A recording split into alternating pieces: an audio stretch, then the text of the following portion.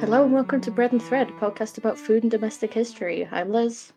And I'm Hazel. We are two friends who studied archaeology together and who love history and also creating things, either historically inspired or not.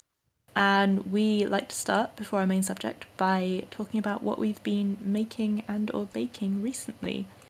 So what have you been up to? So we did successfully do the tie-dyeing. Excellent. So I do now have a rainbow tie-dyed dress, Can't which wait for is, summer. yeah, it's very good. It's basically, I mean, you can look up Marks and Spencer's at the moment. They've got this like white, very kind of cottagecore kind of cotton dress. Mm-hmm. And I have just tie-dyed the heck out of it. It's all covered in rainbows now. Amazing.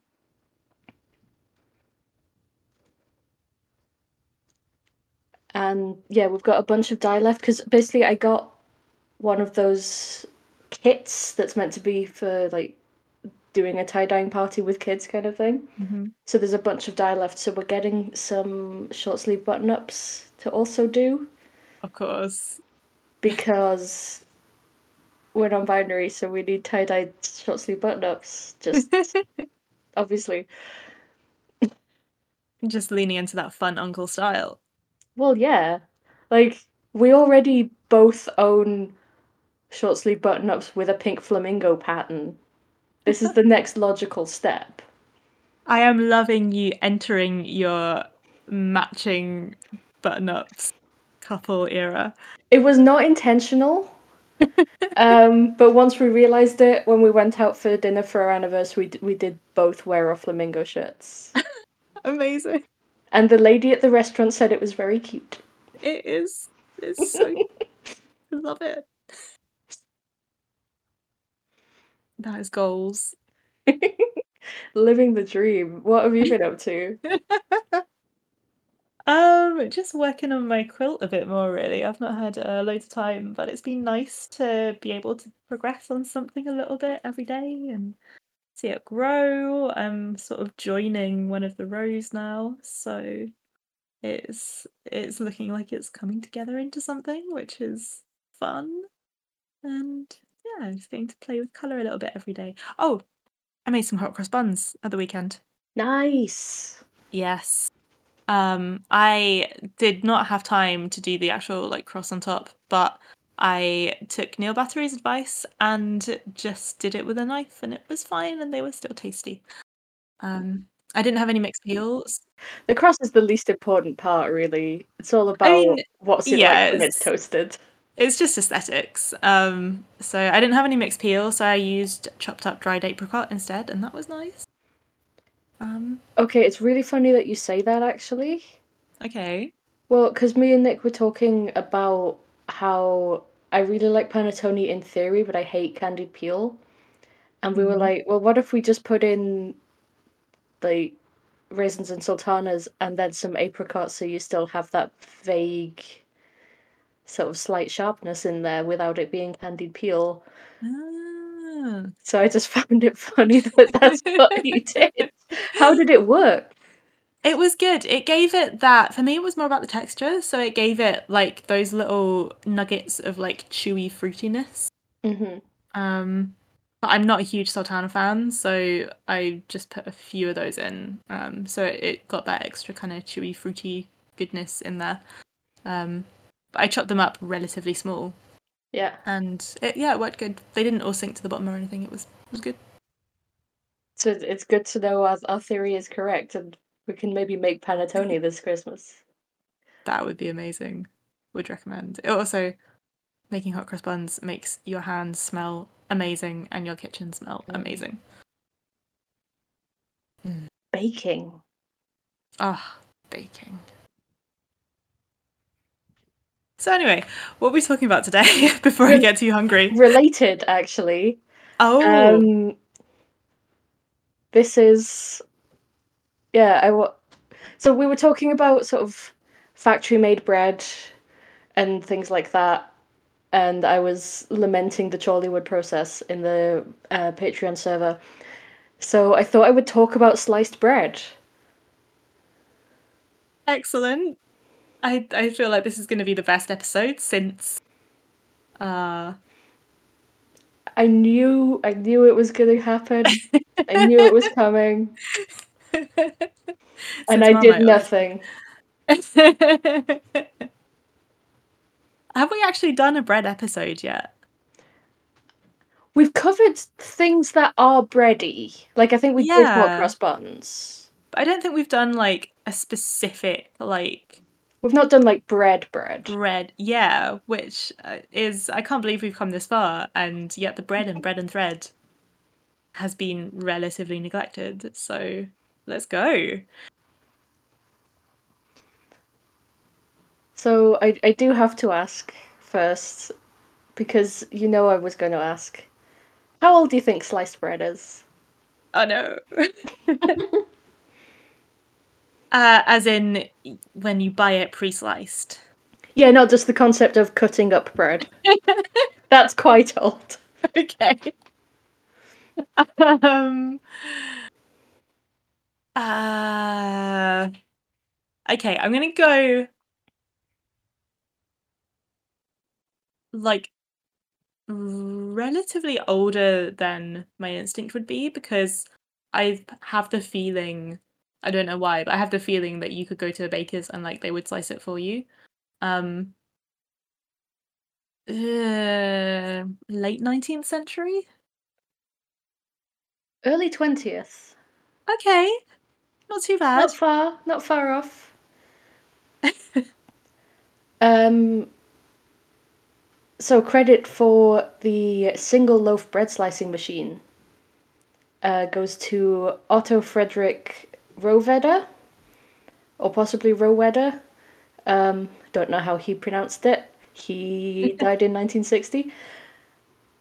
A former jeweler Oh, from Iowa. okay, I was not expecting that.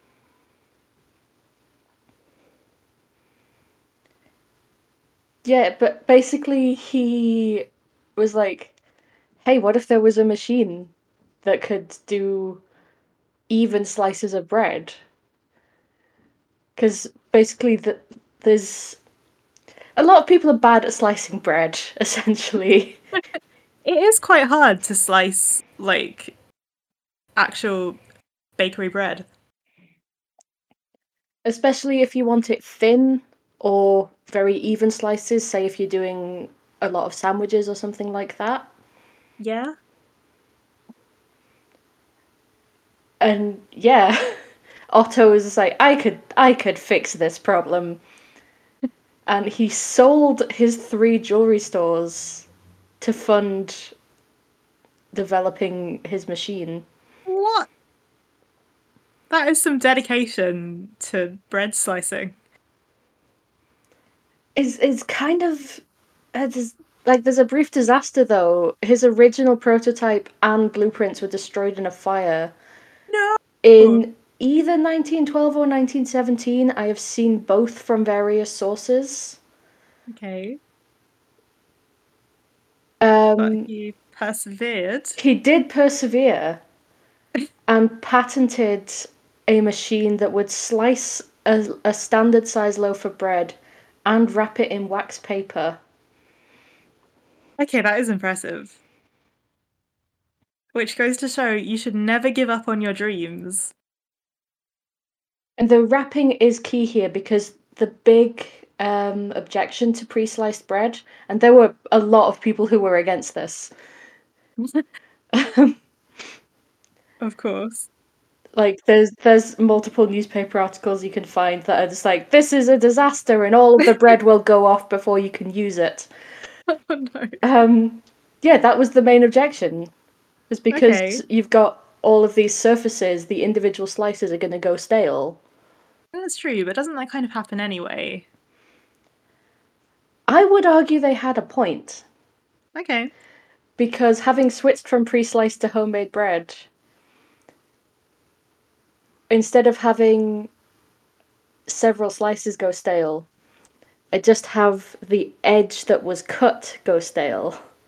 And you just slice Ah, a okay. thin slice off, and then you've just got some good bread All right, fair enough. with maybe a slightly harder crust than you had initially.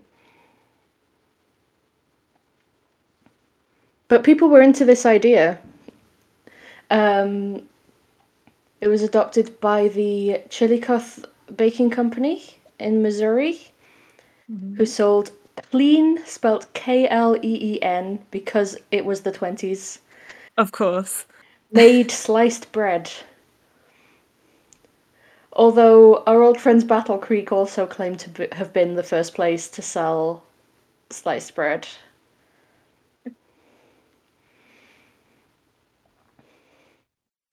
You remember our friends Battle Creek, Michigan? Um, Remind me. That's where Mr. Kellogg set up shop. Oh, of course.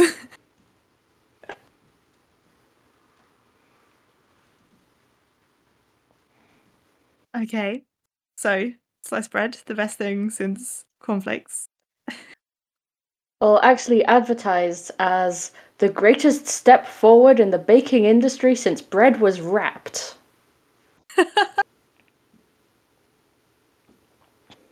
I absolutely love all this fuss over sliced bread. I did find a quote from the local newspaper from the 6th of July 1928.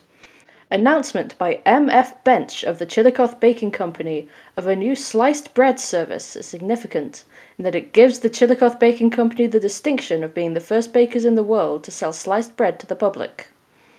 Wow.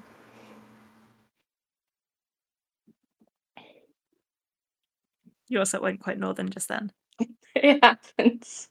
It was also reported that you could experience a thrill of pleasure when she first sees a loaf of this bread, with each slice the exact counterpart of its fellows. So neat and precise are the slices, and so definitely better than anyone could possibly slice by hand with a bread knife, that one realizes instantly that here is a refinement which will receive a hearty and permanent welcome. I love old adverts. Just Oh, this isn't an advert, this is a report. okay. Which also calls it startling. Wow, I know this podcast talks about a lot of things that you might not know were considered aphrodisiacs, but sliced bread. um, but I mean, I say it's an article. I guess it's kind of between the two. It's like a puff piece. Because it also says that considerable research went into establishing that the ideal thickness for a slice of bread is just under half an inch.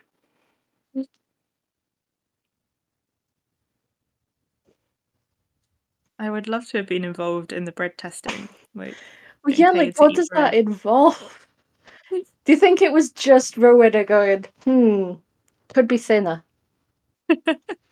but not too thin? Let's not go Just crazy. munching on like various slices of bread and going, not quite right. But it was a boon. It did lead to an increase in bread sales in the US. Okay. Um, there's some people think it's because the slices were thinner, so and it was just easier to just grab another piece, Mm-hmm. which also led to an increase in sales of butter and jam. Oh, so sliced bread, good for the economy? We'll get to this. We'll Okay. get to this in the 40s. Um, but first, I do want to talk about Walsh's Baking Company's Golden Toast Thick and Thin. All right. That is a mouthful of a product name. Which was advertised in Evansville, Indiana, as it was great because you can get thick and thin slices from the same loaf, but I guess Uh-huh. intentionally as opposed to accidentally with a bread knife, because then you can use it for different things. Yeah. The first improvement since sliced bread.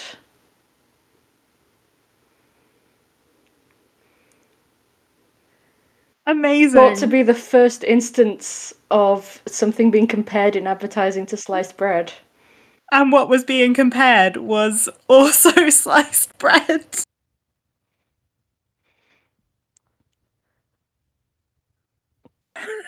But we do also get the most progressive step that has been taken in the baking industry since sliced bread was introduced, Sorry, I am just absolutely wheezing over here.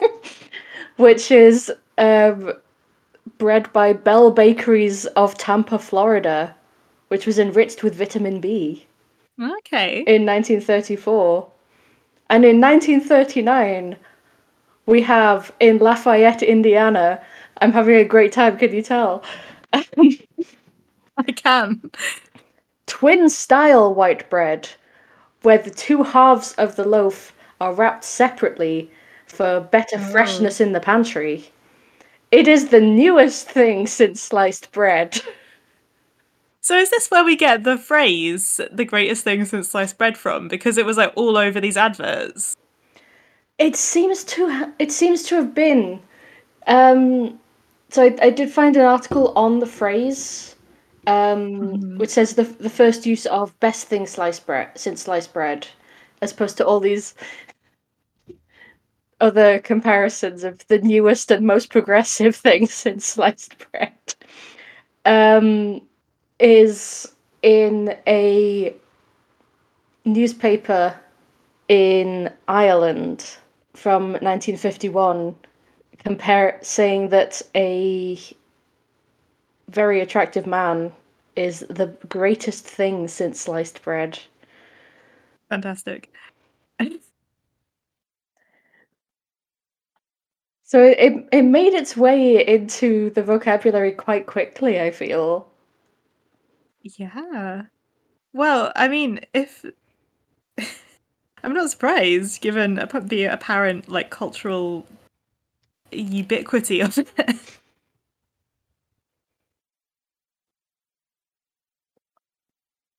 And this is when we start seeing Wonder Bread, which, Okay, that's a familiar name. yeah, it's a very big brand in the US. Comes in polka dot packaging, I believe. Ah, So Wonder Bread started in 1921, but it was one of the first brands to be sold pre-sliced in supermarkets, um, okay. like nationwide brands. They started being sliced in 1930.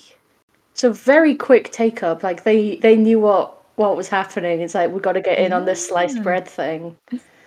Oh, if it's increasing sales, then that makes a Mm. lot of sense. And they actually exhibited their sliced bread at the 1939 New York World's Fair. So this was a big deal. Yeah. Then we get to 1943 Okay. and Uh, the brief wartime ban on sliced bread. oh, interesting. I can hear by the tone of your voice that there is a good story here. I mean, it's more just that I find it wild. Um, What? Why? because the wrapping needs to be thicker than for an unsliced loaf to stop it from drying out. Ah. So it was to save resources that were being used on this unnecessary extra thick bread wrapping. Oh, wow. I would I would never even thought of that. But it was controversial. Okay. Um, yeah, the mayor of New York said that bakeries with their own machines should be allowed to use them, like that the ban should just be on the big commercial things like Wonder Bread. Hmm. And there's a quote in the New York Times from a letter from a housewife. I should like to let you know how important sliced bread is to the morale and saneness of a household. My husband and 4 children are all in a rush during and after breakfast. Without ready sliced bread, I must do the slicing for toast. 2 pieces for each one, that's 10. For their lunches, I must cut by hand at least 20 slices for 2 sandwiches apiece. Afterward, I make my own toast. 22 slices of bread to be cut in a hurry. Wow, when you put it like that, like Yeah, it's a lot of bread. she's got a point.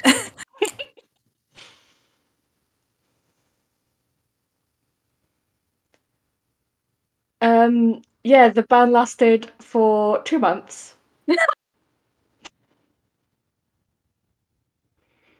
Um, with the Secretary of Agriculture claiming that the ban didn't save as much as he was expecting, and there actually was sufficient wax paper. I mean, I suppose that's an example of a sensible U-turn. Yeah. Um, yeah, part of the ban also apparently was about saving steel used in the slices, Right. but that also wouldn't have reduced that much. Hmm. Well, I'm glad that sliced bread was not unduly kept from the people of America. Only for not even 2 whole months. It's like mid-January to the 8th of March. Fantastic. The nation runs on sliced bread. So not 2 whole months, and one of those months is pretty short. I just find it beautiful. But it is great. And yeah, you can get different thicknesses, and interestingly, in different places, the sort of standard thickness is different. Hmm. But my favorite one is Texas toast, which is double thickness pre-sliced bread for Oh, making just really nice thick toasts. is that comparable to like the UK toasty bread? Or is it thicker? From what I can tell, I think it is a bit thicker because it's not just thick Ooh. sliced; it's double thickness. Okay. Oh, that is sounds pillowy. Um, but now I want to move on from sliced bread to, I would say, the next big innovation in Since pre-prepared bread. The next big innovation since sliced bread, yes. Which is the Chorleywood bread process. Right. I do not know what this is. Um, so essentially, British wheat has less gluten than some other wheats, Okay. um, which means that it takes longer to actually develop the bread. Ah, wow. The kneading and proving can be a bit longer. So, the British Baking Industries Research Association, just take that in, That based that is in, another one of our committees and organizations that exist. yeah. Um, So, this one was based in Chorleywood in Hertfordshire. They wanted to develop a way to make bread, like nice, fluffy bread, faster. okay. And the way that they did this was the adding in of um, various things like oxidizing agents and hard fats. Huh. And also, actually, a lot of versions also include the addition of amylase, which is it's the same enzyme that breaks down starch into simple sugars in your saliva. Ah, Like yes. when you hold bread in your mouth and it starts to taste sweet, that's amylase, No way.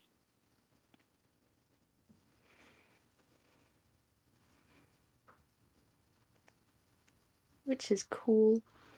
Yeah, that is a cool fact.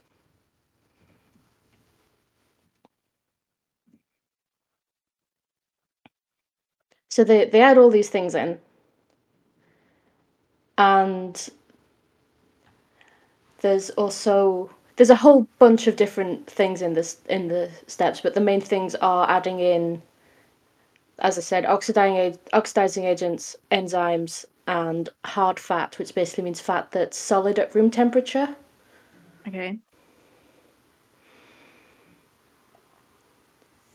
extra yeast and extra water, and then a bunch of more to do with the actual process of making the bread things that I don't 100% understand. Things like the atmosphere and the mixing rate and things like that. That, Technical baking industry terms. yeah, like I make my own bread. I don't understand all of these things. I was gonna say I put yeast, I knead, I wait.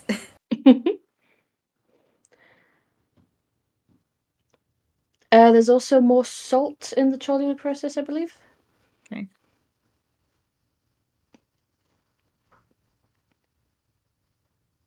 But yeah, it was developed in but yeah, it was developed in 1961 and is currently about 80% of the bread made in the UK uses the Chorleywood process, Oh wow. as well as large amounts of the bread produced in Australia, New Zealand, India, lot of countries, honestly. Um, and part of the reason for developing this process was so that they could use the lower protein British wheat. Because I think we've talked before about how during and after World War II, there was a big push to be less reliant on imports for food. Mm-hmm. And this was a part of that because it meant that we could use more British wheat. Okay.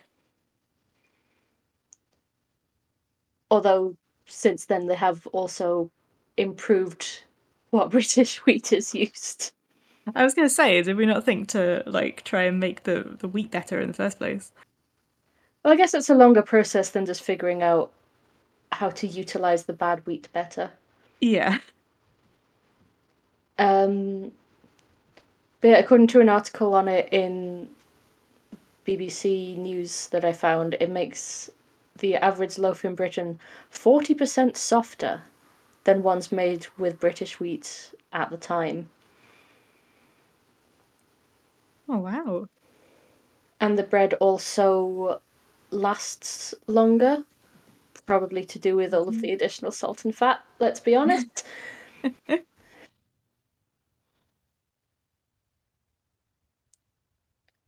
And yeah, it is also just a much more efficient way of making bread. Like lots of bread. Although, interestingly, I don't 100% understand why. Um, Possibly to do with the amylase because sugars are a big factor. Apparently, Mhm. and I can vouch for this. IBS symptoms are worse with Chorleywood processed bread versus traditionally made bread. Ah. Yeah, I guess that might it sounds like it might be to do with the added stuff.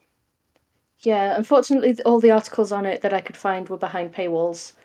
Um, Oh. but my theory is that it's to do with the increase in simple sugars, because that can be a factor. And it is definitely a phenomenon that I have experienced firsthand. It's a part of why I make my own bread, because it means I can eat more bread. Oh, and that is the important thing. Well, it is because some days you want toast for breakfast and a sandwich for lunch, like that housewife. Yeah. I mean, bread is the stuff of life. Just really like bread. 100%. Bread is amazing. If you're listening to this and don't have a wheat allergy, go eat some bread. And if you do, go eat some gluten-free bread. Yeah, eat whatever bread you can. It's good stuff. But yeah, there is now a little bit of a pushback against the Chorleywood process, Okay. especially from smaller bakeries because they can't implement all of this. Mm-hmm. Um, yeah, but like I said, most bread in the UK generally, and definitely most white bread, is made with this process. Ah. So now we have the thing that it's like established. Yeah, but there is definitely a rise in people wanting artisan breads in the Mhm. last few years, partly as a push to more as people move more towards wanting to support local business, and partly because it is nicer. Frankly, it's just nicer. It is nice. So it will be kind of interesting to see whether that 80% shifts, because that stat is from 2009, Okay. and I would love to know if it is different now. Yeah. Perhaps more sort of variety in the bread world. Mm. But yeah, that is sliced bread and the Chorleywood process. That was an absolutely fascinating journey. I have learned a I'm, lot of things. I'm going to be thinking about the sliced bread ban for a while.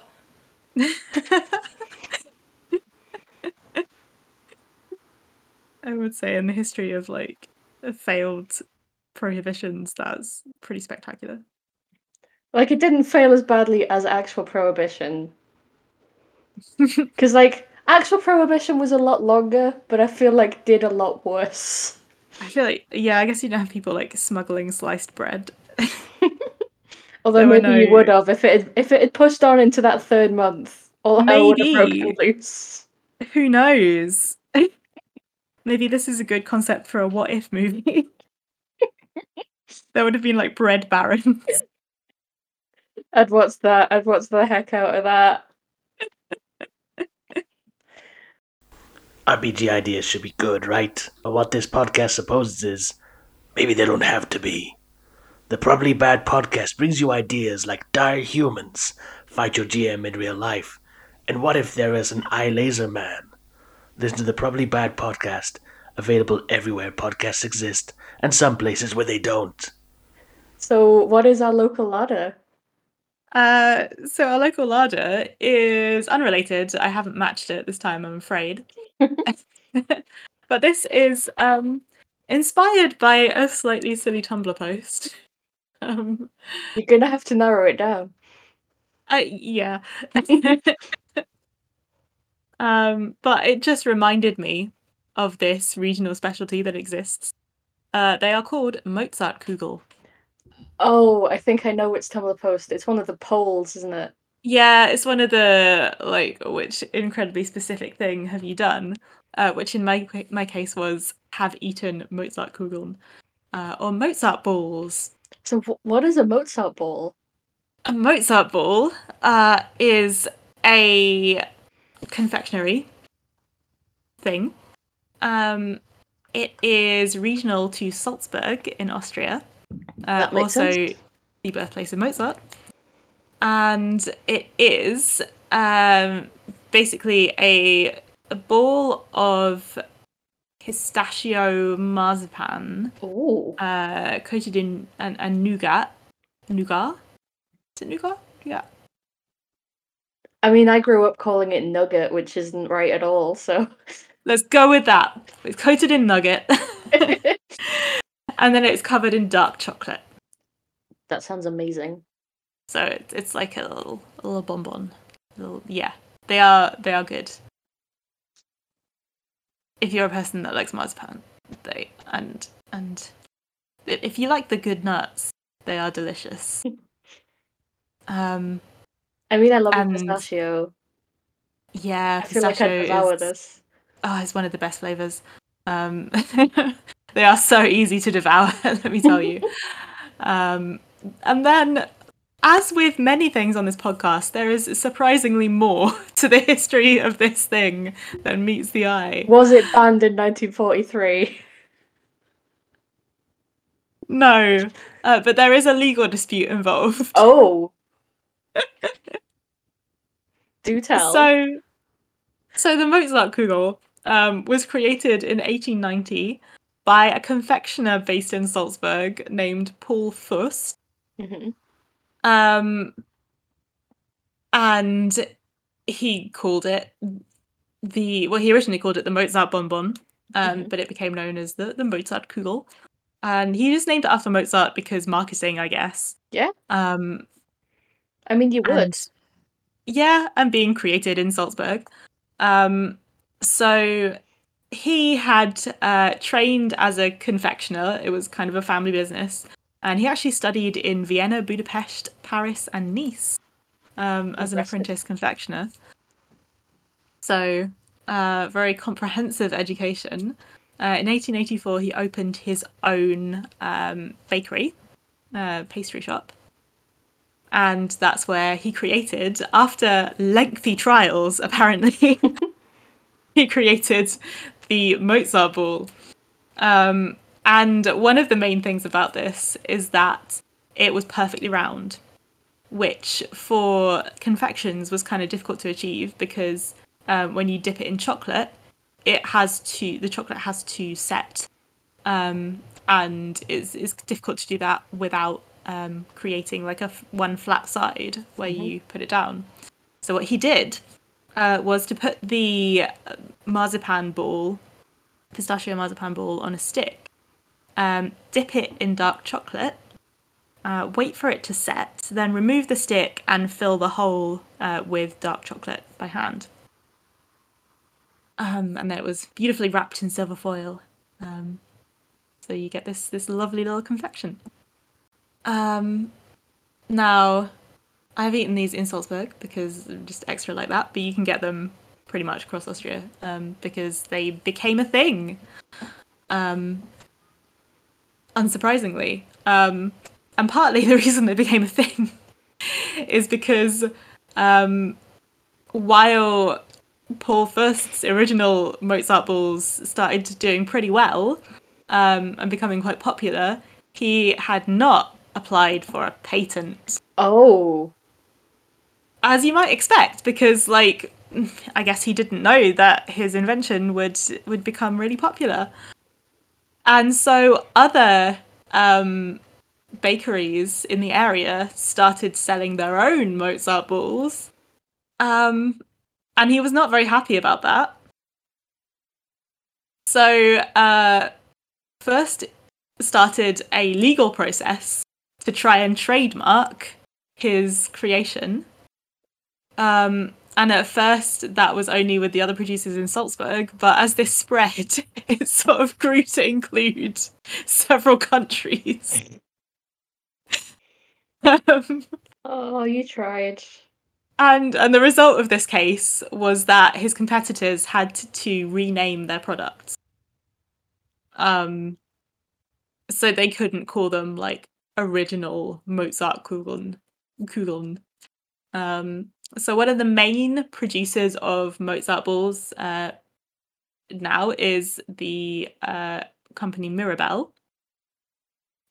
which is also based in Salzburg. And they renamed theirs Real Salzburg Mozart Kugeln. I like that. It's like, oh, we can't call it original, but we can call it other things that imply it's original. Unlike the Paul Furst one, which is called the original Salzburger Mozart Kugel. And then one of the other companies, Reber, named theirs the real Reber Mozart Kugel. Spectacular. Yes. So Paul Furst's products are the only one, the first, you might say. Oh dear. That can be called original Salzburg Mozart Kugel. But you might be forgiven for confusing those with the others.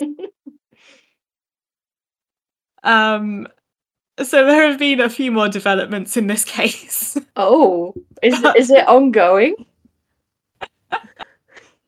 Well,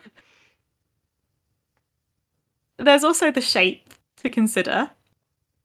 So the original ones and the Mirabell, in terms of a sort of countrywide or national, internationally commercially produced ones, the Mirabell Mozart balls are the only ones that are allowed to be perfectly round.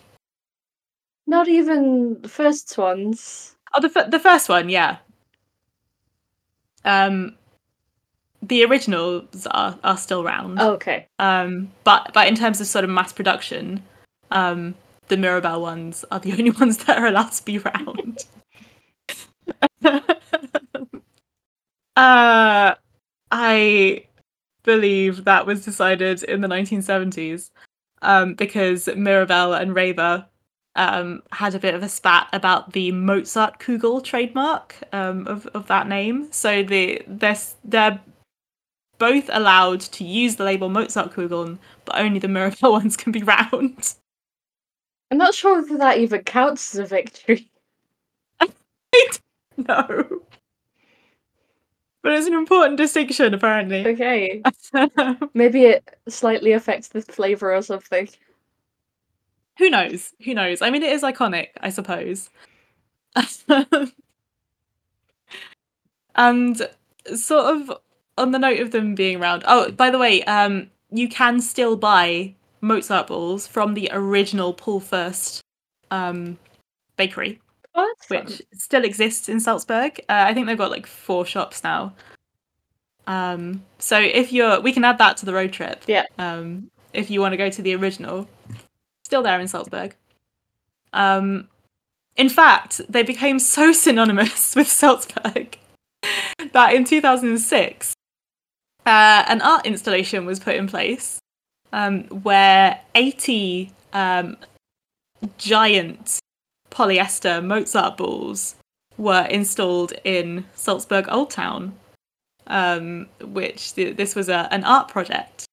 And this went great until... I assume, like, wrapped ones, or was it just, like, big orbs? Like, big orbs?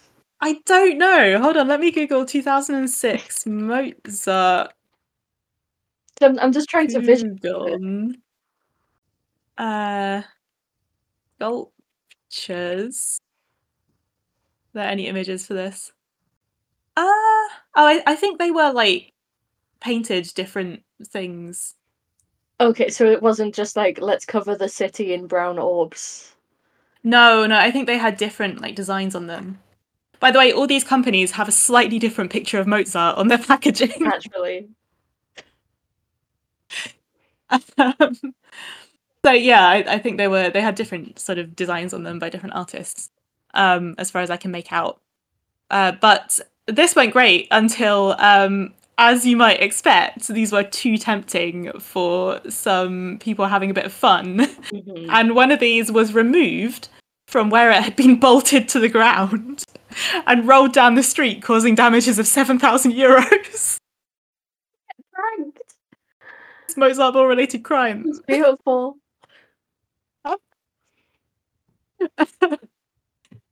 So there you go. The surprisingly rich history of the deceptively small Mozart ball. Go try them out if you can. They're very nice.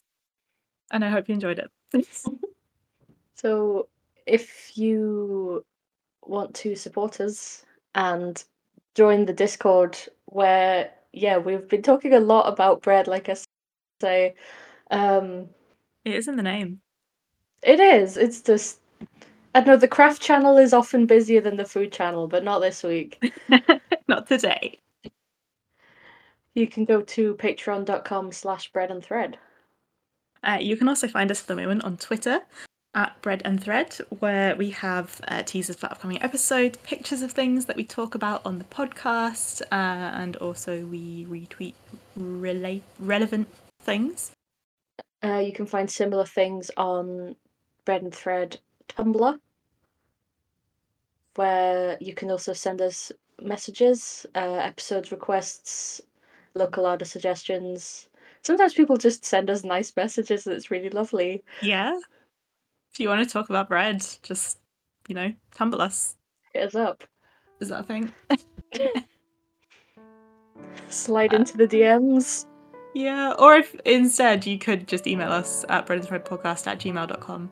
Well, yeah, I mean, if you want to be boring about it.